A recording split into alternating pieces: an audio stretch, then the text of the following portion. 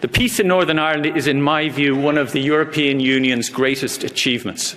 It was the EU that provided the financial support through structural funds and the peace programme. It was the EU and its single market that made borders less relevant.